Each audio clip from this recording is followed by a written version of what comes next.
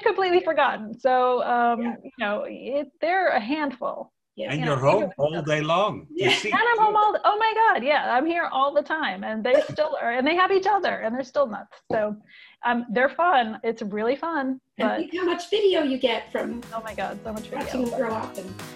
Sorry for saying Sorry Media presents the Purr Podcast, the best podcast for feline medicine and surgery with tips, tricks, and updates for the entire veterinary healthcare team. If you're dying to know more about cats, keep on listening. Here are your hosts, Dr. Susan Little, famous cat vet and textbook author, and Dr. Yola Kerpenstein, talented surgeon and social media geek. Hello, this is Dr. Yola Kerpenstein, and this is Dr. Susan Little.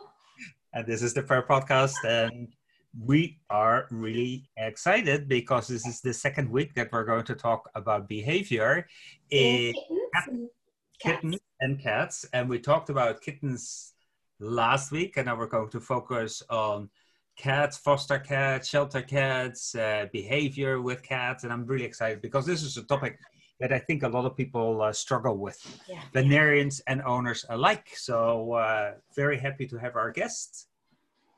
Yes, so we have Dr. Michael Delgado back with us. And I just want to start by delving a bit into how you got to do what you're doing, because you're a PhD kind of doctor, not a DVM kind of doctor, but you are at a vet school at UC Davis. So tell us, what did that path look like for you? We're always interested in how people ended up where they are. Okay, yeah. My path was definitely very convoluted. I never grew up thinking like I was going to be a vet or work with animals. I actually dropped out of college because I wanted to move to California and play in rock bands. So that's what I did. And, what rock bands did you play in? Well, I'm from the East Coast, so I grew up in Maine, and then I played bass guitar in a bunch of punk rock bands that you never would have heard of, but it was a lot of fun. And I spent a lot of time in the 90s and early aughts doing that. But when one of my cats died, I was super bummed. I mean, I still had another kitty who was great, but I really missed the cat who had died. Was kind of one of those heart kitties, super special. And a friend of mine had started volunteering at an animal shelter, and he was like, oh, you should come volunteer at the shelter with me and, meet more cats. And so I was like, okay, that sounds cool. And when I got there, I found out they had this special ward of behavior cats, and you had to have all this extra training to work with them. And I was immediately intrigued. So I, basically, stalked all the staff in the behavior department and said, I want to work with these cats. And what do I have to do? And once I'd been volunteering long enough, they give you extra training to do behavior modification and work with the cats who are really just having a difficult time adjusting to the shelter environment, or they had a history of behavior issues that they'd come into the shelter with. And, most of them were very shy, under-socialized kittens, or, cats who had a lot of pent-up energy and were kind of taking it out on people.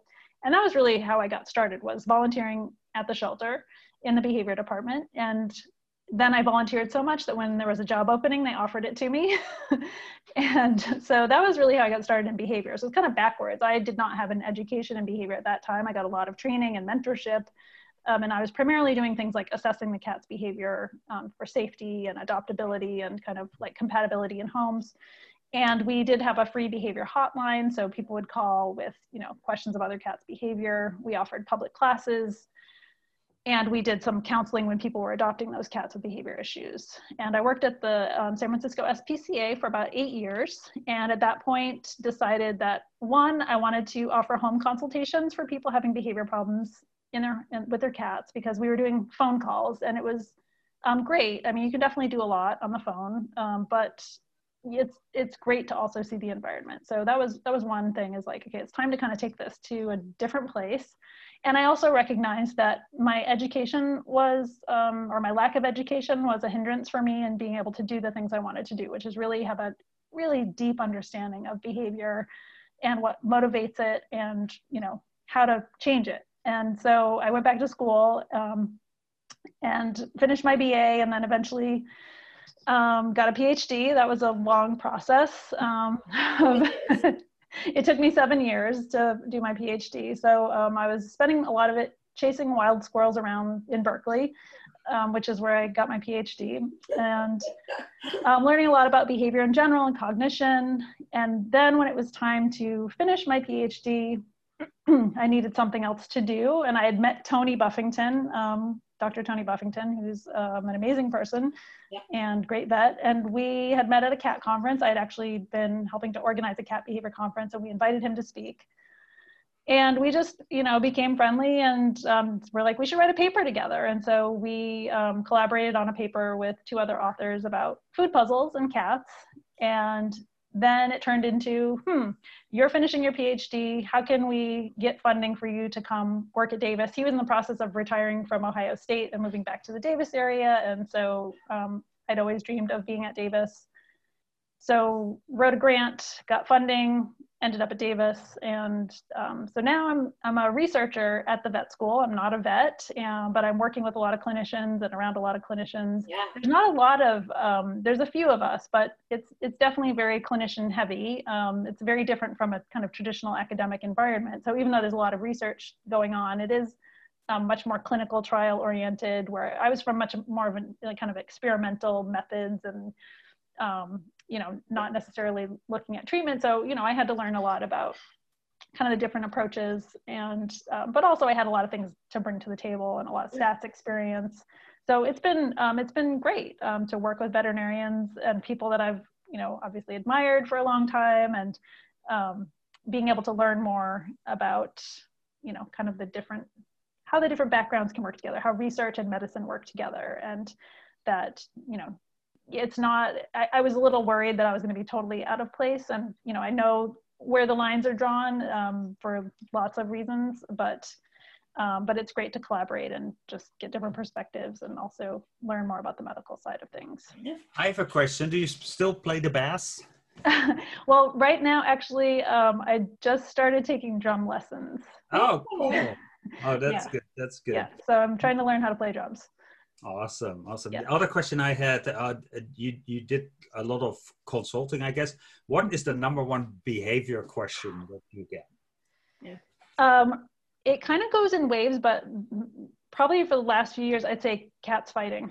It's all cats fighting and litter box. So those are the top 3: cats fighting, litter box, and cats waking their owners up in the middle of the night.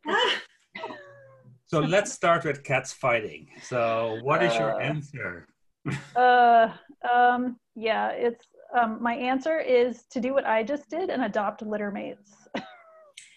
So yeah, it's really the main issue is people trying to introduce adult cats, often not correctly, but sometimes you can do everything right and the cats still do not want to be roommates. And I think one way I explain it to people is if someone picked a roommate for you, and you had no say in the matter, how would you feel? Like, first of all, you'd be completely resentful. Like, this person has to live with me now. Like, I don't even know you and I hate you.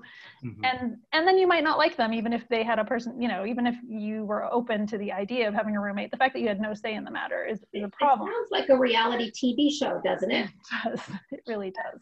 And it's hard. I mean, I've had clients who were like a couple who moved in together and they each had their own cat, and now they're moving in together. This is supposed to be the highlight of their relationship. And now they have 2 cats who hate each other, and one person sleeping on the couch with one cat and one person sleeping in the bed with the other cat. And, it's a mess. So it can be very challenging with these tough cases. There are times where I'm like, are you open to rehoming? And some people just are not. And I'm like, well, are you open to living with 2 cats living separately in your apartment for indefinitely? And people are also really hesitant to talk to their veterinarian about medication for these situations. Like, they want to see it as a last resort. And honestly, I wish they would intervene a lot sooner on that end, because the longer these behaviors go on, the harder it is to rewind that tape. Yeah. So you can probably hear can you hear my dogs wrestling in the background? Speaking of behavior, they're actually very friendly. So the growling you hear is their evening playtime. And it's so different with dogs. Yes. So yeah, it can be a very challenging situation. They're the hardest cases to resolve. I would give me a litter box case any day, but you know, the cats fighting can be really difficult, and it's stressful. The cats are not happy, and often the people are not happy, and so it's tough, and people get very, I mean, if you've adopted a kitty, you know, it takes about 5 minutes to fall in love. So, you know, it's like people get really heartbroken. Even when I worked at the shelter, I mean, when people would have to return a cat for this reason or other reasons, I mean, people were often like heartbroken, crying, and it's very, and you have to be really compassionate towards people. A lot of shelter workers get very angry when someone returns an adopted animal. But pretty soon I learned, like, oh, this was like the right decision. I'm going to go ban the dogs from the back. Oh, okay. Yeah. Talk amongst yourselves. Okay. Yeah. Thank you, Dr. Susan. I think that's really interesting, and it's obviously really frustrating to deal with these. So the advice that you give to owners that have two cats that are fighting, Mm-hmm. if it's a case of a person bringing in a new cat, it's easy. You can say probably you should not have done that, and maybe you should bring the cat back.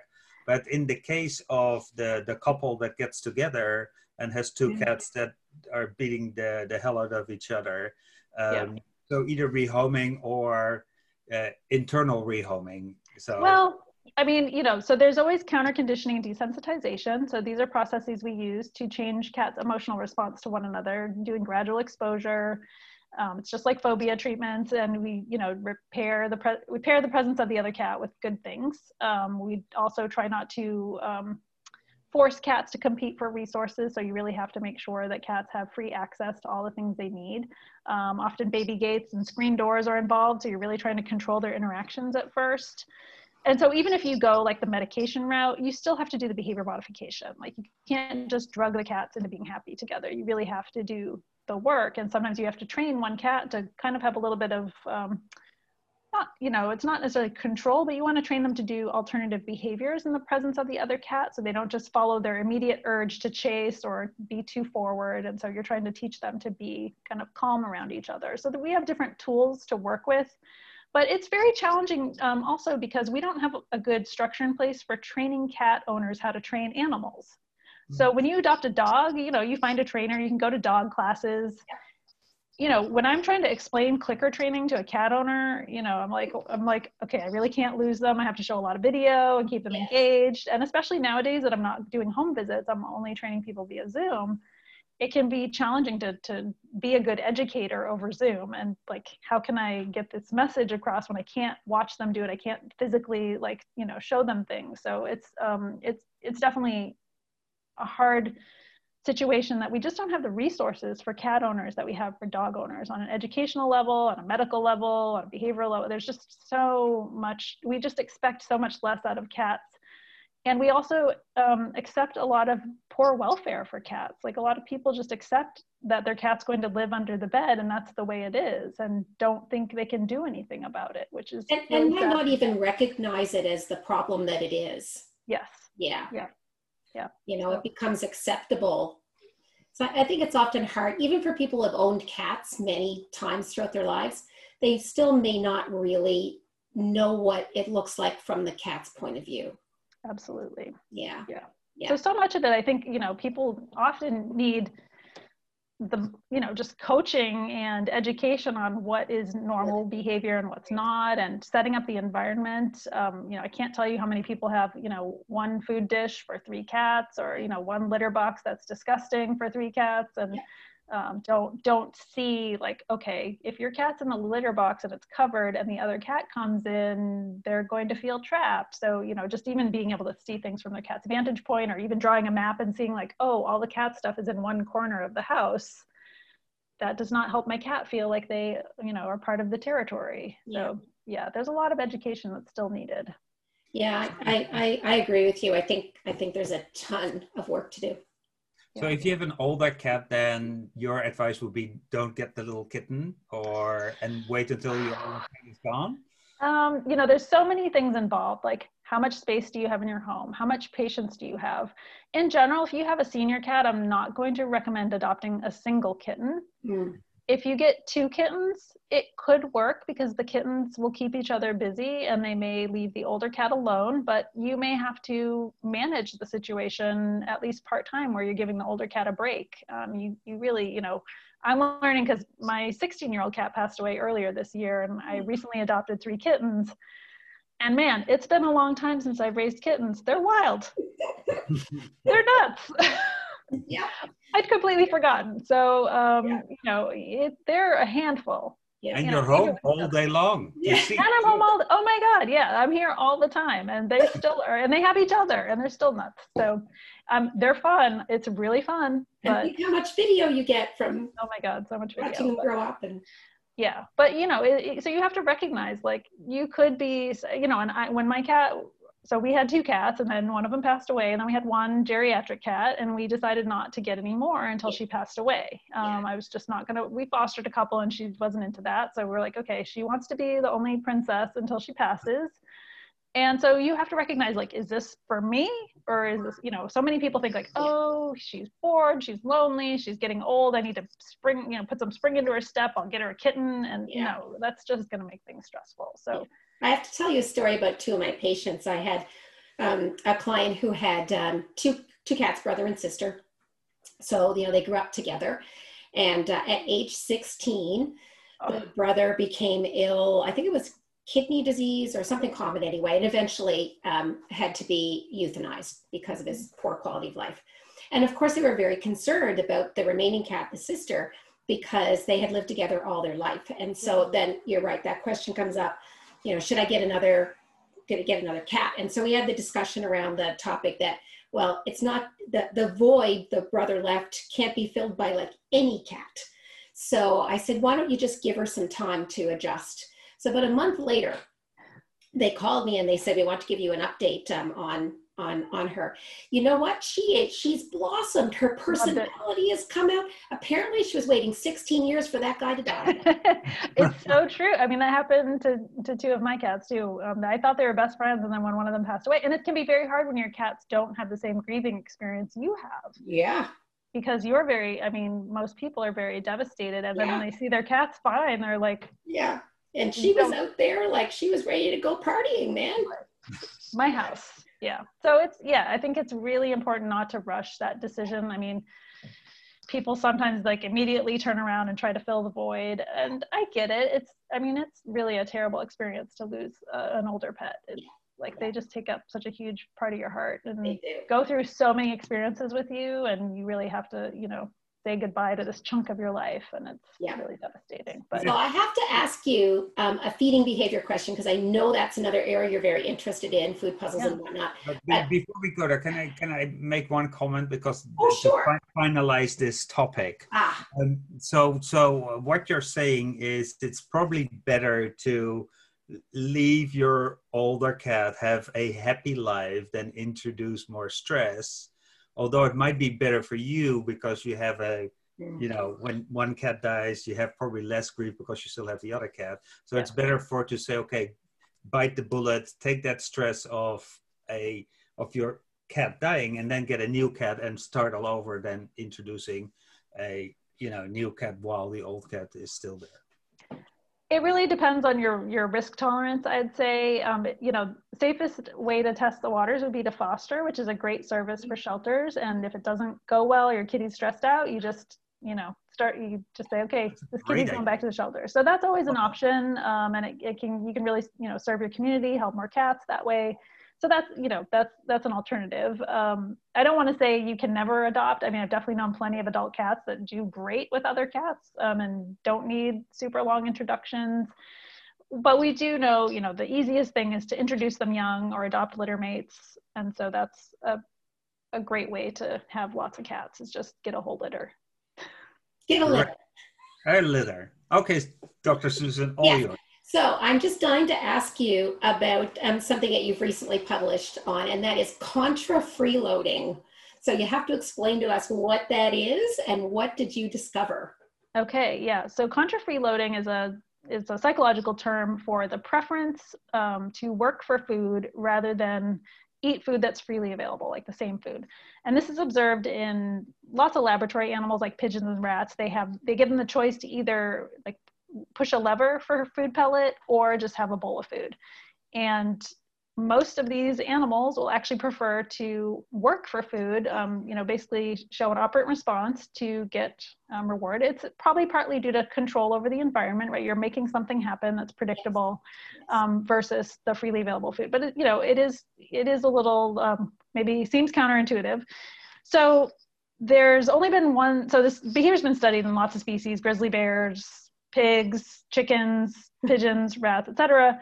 And there's one study from 1971 of 6 cats that were in a laboratory, and the paper's called Feline Indolence. Indolence. Yes. The cats did not want to work for food, was basically the moral of the story. It was a study of 6 cats, and they were food deprived. So there were some issues with the study, and I had a student at UC Davis who was looking for a senior project. So we decided that he would collect data on contra-freeloading in house cats, so cats living in homes rather than in a laboratory. We haven't published the results yet, so it's not published. It got some press recently because we did a PowerPoint, we did a talk at Animal Behavior Society conference, so it got a little press from that. The results were pretty robust, so I feel fairly confident in saying like they were consistent across cats, but we had cat owners give their cats a choice between a food puzzle, which was the Trixie Tunnel feeder, and a tray that was the exact same size and shape as the puzzle feeder. And so they did 10 sessions with their cats where they presented them with the same amount of food in the puzzle, same amount of food in the tray. We'd already trained the cats to use the food puzzle. So in order to participate, they had to actually demonstrate that they knew how to get food out of the puzzle and were willing to do so. So we started with 20 cats, and 3 cats refused to use the food puzzle. So those cats got kicked out of the study. So then we had 17 cats. And overwhelmingly, the cats ate more food and spent more time interacting with the freely available food than using the food puzzle. So they ate about 80% of the food that they were offered from the from the tray, and only 30% of the food offered from the puzzle. So that was across all 17 cats. And they almost always went to the tray first, and they always ate from the tray first. So they were more interested in the freely available food, which goes against what most other species do. So this actually supports the study from 1971 that suggested that cats were lazy and didn't want to work for their food. Indolent. And 50 years later, we found the same thing in house cats. And we also put activity trackers on them, and we did not find any relationship between their activity level and their willingness to work for food. We thought maybe that working for food was a way to explore the environment. It was kind of reflecting of like activity and curiosity, but nope, that was not related either. So, as someone who's been a strong proponent of food puzzles for many years now as a form of enrichment for cats, then the cats go and like tear my heart out of my chest. And how old were these cats? I'm curious if age would have an effect. Yeah, so they were between 1 and 10 years of age. So, and they all had to be healthy. They were all single cats, so there were no other cats in the household. So we tried to control some things. When you're working with, part of my just personal interest in research was to not work with laboratory animals. And so I wanted to work with fostered animals and cats in homes. But, that means you can't control every little thing in the environment. So that, there are some things like the cats were not all eating the same type of food. They were all eating dry food, but they were eating whatever dry food they normally ate. So, we didn't control for like calories, or we just had the owners kind of split up their regular portions of food for each day into, 3 to 4 sessions per day to test them. And we videotaped all the sessions. So we have lots of cute footage of cats, basically like making every possible effort to walk around the food puzzle to get to the tray of freely available food. But what it tells me is it's not that food puzzles should not be used or that there's anything wrong with making cats work for food, just like there's plenty of days that I would prefer to sit on the couch than go for a run, which I'm, I'm training for a 5K right now. So I'm trying to get off my butt and run. So there's benefits to working for food. There's lots of research supporting that, foraging puzzles encourage natural behaviors, and that, we know that cats work for their food naturally. So this is not like a strange concept to them. It could be that the particular puzzle we used did not maybe tap into their predatory nature. It's just maybe not set up to to do that, like maybe the Duck and Phoebe's hunter feeder system is. That might be a better way to test that, whether or not it's really kind of tapping into that predatory behavior. One thing we did find was that the cats who did eat from the puzzle generally ate more food from the tray as well. So the hungrier cats were the ones that were more likely to work for their food.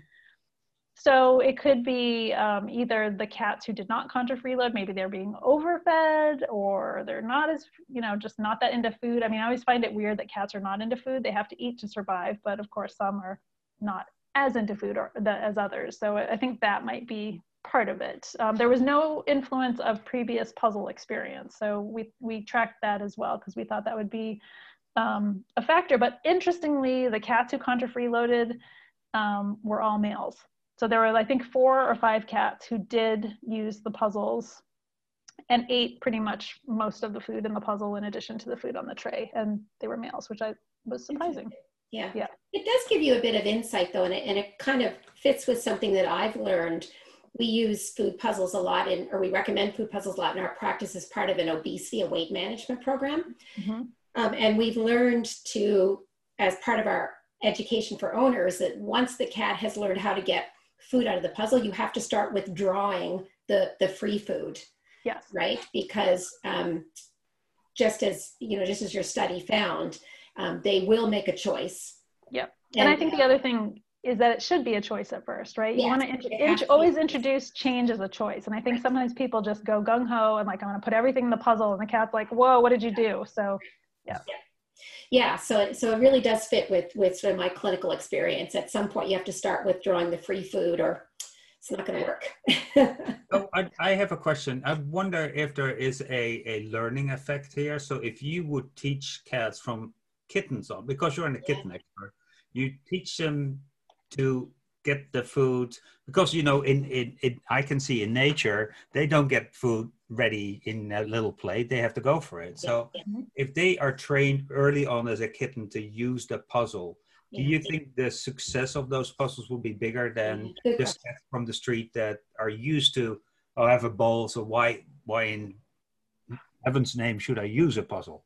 Yeah, I mean, I think when it comes to cognition, use it or lose it. And I think the earlier you introduce it, probably it's just going to be like, okay, cool, what's next? I think cats, as they get older, are a little more resistant to change, just like we are. So you have to introduce things like this much more slowly. But that said, I've definitely, had clients introduce food puzzles to, senior cats. Sure. And they did great. So you just have to really monitor. You have to make it easy at first. It's kind of like scaffolded learning. You have to support them as they transition. And, it would be great to do more of a long-term study and see if, over time, they actually did start gravitating more towards the puzzle. I know with, my cat who passed away earlier this year, she would sometimes get out of bed and go to the food puzzle and just get one piece of kibble, and then she'd go back to bed, so, and there was other food available. So she really just wanted that one little piece, and she enjoyed working for it. So I think it's great to start them when they're young, though. I think that's a recommendation I'd like to see more widely adopted. Yeah. To introduce that experience of food puzzles when cats are younger, and to keep it going. We tend to now introduce it as an intervention when things are going wrong. Yes. And I'd really like to see it be used more widely as this is good, and may promote may fit more environmental needs. Yeah, and I think getting that information out to people is really important.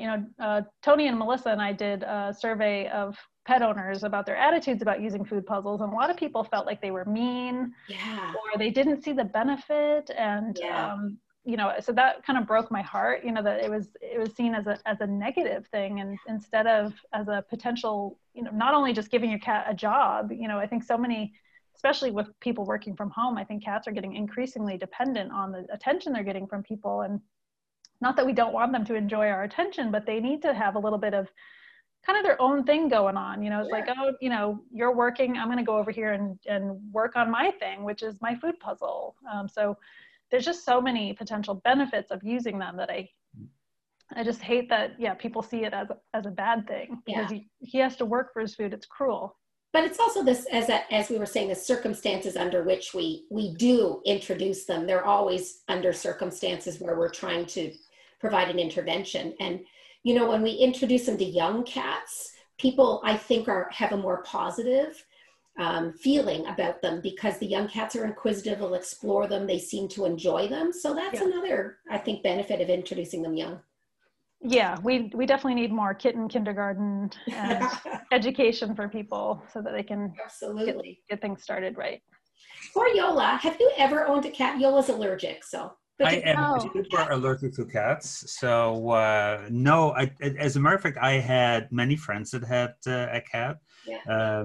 I had a partner one time that had a cat and loved that cat, but I am very, very allergic. So yeah, that's a problem. And it's that much allergic that it's not pleasant. Otherwise you can say, and I'm also really allergic for dogs, by the way, but my parents always had dogs. So I think I got kind of resistant or, you know, desensitized. So I probably need to go through a very rigorous desensitization before I can have a cat, sadly. You need to adopt a litter of cats so that you can just be surrounded by them and become completely get over it. So what I would suggest in that case is you give me the litter and then check on me every 2 hours to I'm still alive. We'll just give you an EpiPen and you'll be fine. No. Oh, this has been great. I think we're already done with the second part. It's going so fast. This has been really cool. Susan, do you want to finalize our wonderful session? Oh, I get to do it again? Uh-huh.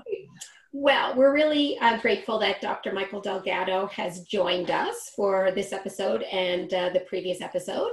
So make sure that you go to our website, which is perpodcast.net. You'll see all of our episodes, all of our great guests. You can listen directly from our website. And of course, you can find us in any podcast app like the Apple Podcast app or iTunes or Spotify. And on social media, we are at Per Podcast. So please check us out. Please tell other people about us. And if you feel inclined, please leave us a good review because that helps other people find us and helps other people hear these great podcasts that we've had with so many experts like Dr. Delgado, who are so giving of their time and expertise. So thank you again so much. I can't believe how fast the time went. It's been such a pleasure. Yeah, this was great. This was great. And we didn't ask Dr. Delgado if she has listened to the podcast. Oh. I have. Yeah. Yeah. Good answer. Yeah. No, I recently listened about mirtazapine and kidney disease. Yes. Yeah, with Jessica Quimby. So Dr. Quimby. Yes. Yeah. That was awesome. Yeah. Well, we may have to have you back another time. You know, we don't invite a lot of people back. It's a select group. Dr. Horwitz, also a behavior person, is one of them, but I'm thinking, you know, we might need another episode with you. I'd love to come back. I had so much fun. Dr. Horwitz just came out with a book, Decoding the Cat. That's right. Yes. I have that book. So yeah. That's an awesome example. So if people are interested in get some more information about your work, where should they go? Yeah, they can go to whatyourcatwants.com, which is my blog, and from there they can find my personal website. I'm also at felineminds.com, which is my consulting business. So yeah, I'm on Twitter. Sorry? And social media? Yep, I'm on Twitter, I'm on Instagram. Yeah, Twitter is Michael_Maria, which is my middle name, and then I'm Michael.Delgado on Instagram. Okay, and in our show notes, we'll put links to your websites and to some of the things that we talked about as well. So we'll try to put a little collection of links there for listeners. Thank you. Awesome. Thank you so much. Bye. Thank you. Bye-bye. Dr. Susan Little is a feline medicine specialist with 2 cat-only hospitals in Ottawa, Canada. She is best known as an international speaker and as the author and editor of 2 textbooks, The Cat, Clinical Medicine and Management, and August, Consultations in Feline Internal Medicine. Along with 3 cats, she also admits to owning 2 dogs, and you can follow her on social media with the handle cat pet Susan. Dr. Yola Kerpenstein is a diplomate of the American and European College of Veterinary Surgeons and a big cat fan. His specialties range from surgical oncology and reconstruction to minimally invasive surgery. He is the author of 2 textbooks on basic and reconstructive surgery. Did you know he was allergic to cats? Yola works currently at Hills Pet Nutrition. You can follow him on social media with the handle @GVETSX. This episode is made possible by the generous sponsorship of the Take the Pledge Against Struvite Bites in Pets Facebook page. Did you know there are 3 easy steps to treat bladder stones in cats with lower urinary tract signs? Step 1 is to take a radiograph, and if there is a stone present in the bladder, step 2 is to use the Minnesota Urolith app for iPhone and Android to determine the most likely type of stone. Step 3 is to treat the cat for at least 2 to 3 weeks with an appropriate diet and see if the stone gets smaller. If so, keep feeding that diet until the stone is completely gone on follow-up radiographs. If not, check compliance with the owner and look for alternative treatment options. Join veterinarians worldwide to take the pledge not to remove struvite stones by surgery anymore. The opinions of this podcast are those by Dr. Susan Little and Dr. Yola Kerpenstein. Veterinary medicine is a complex profession, and often there are multiple diagnostic and therapeutic options for different disease processes. If you're a pet owner with questions, please go to your local veterinarian. If you're a veterinary professional, ask your questions on our Instagram page @PerPodcast.